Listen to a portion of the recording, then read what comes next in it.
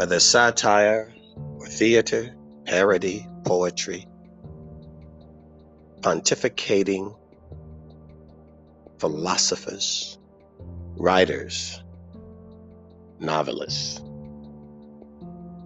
Imagineers, we are absolutely enthralled with the idea of good, but more evil.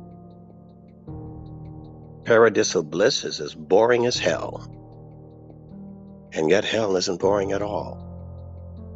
The fire, the brimstone, the screaming, the scratching, the crawling, the pain, the agony, or sitting on a cloud and strumming a harp day in and day out. I don't know. Maybe that's why you love gossip, tale-bearing, a bit of news, conspiracy, something that you know that no one else knows, something else that's going on. Exciting, titillating, exhilarating, absolutely invigorating. To be shocked, to be scared,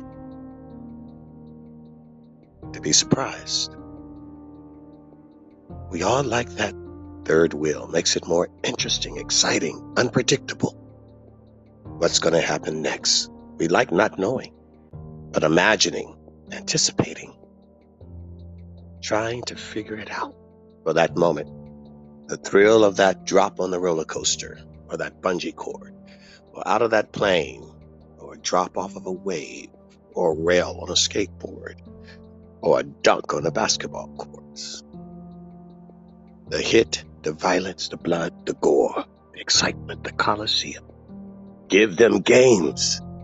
They want to see death, and fear, and shock, from a safe place, knowing that they're not really threatened by it, but they still want to be entertained by it.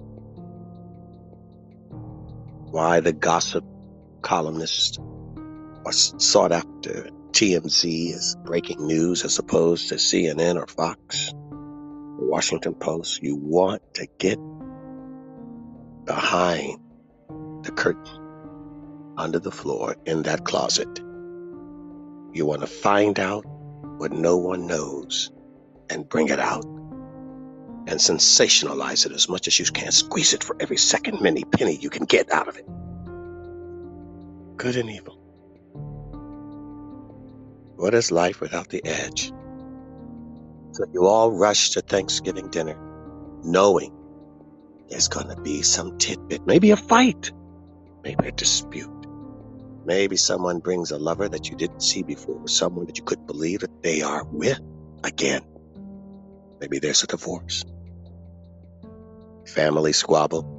Oh, wow. The excitement of all that drama. Better than a sitcom. Better than a soap opera or miniseries is your life. And maybe, perhaps, is there some thought that maybe that's what heaven is all about? The excitement of life, filling every breath, every pain, every drop, every thrill. What would it be if you didn't feel the threat of the thrill being real? Well, it wouldn't be much of a thrill, would it? It's something about knowing that you could possibly lose everything is the reason why you risk anything and everything at the same time. You get in that game, not really knowing you're going to win, though you believe or want to.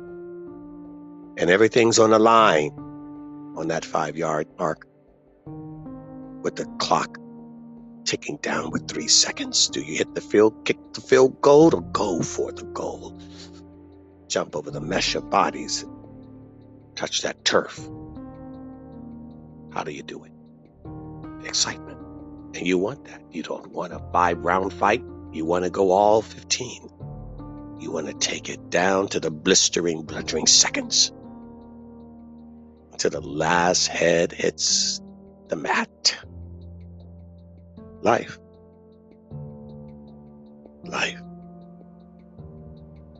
And those are the stories we write. Those are the songs we sing. I lost my dog, my truck, and my wife. Well, in 2020, maybe you lost your dog, your cat, your gerbil, your Tesla, and your boyfriend. And that's the guy I'm talking about.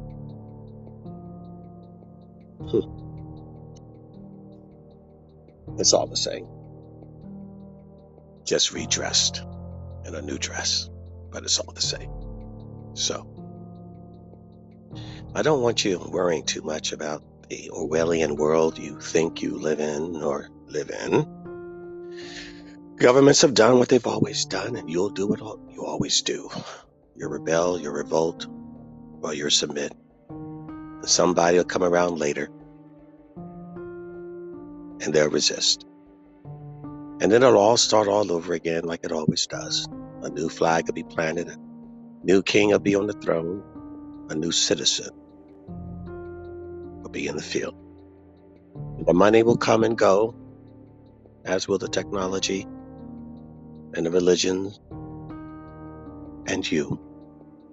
Because your time here is but a speck. You are just a speck.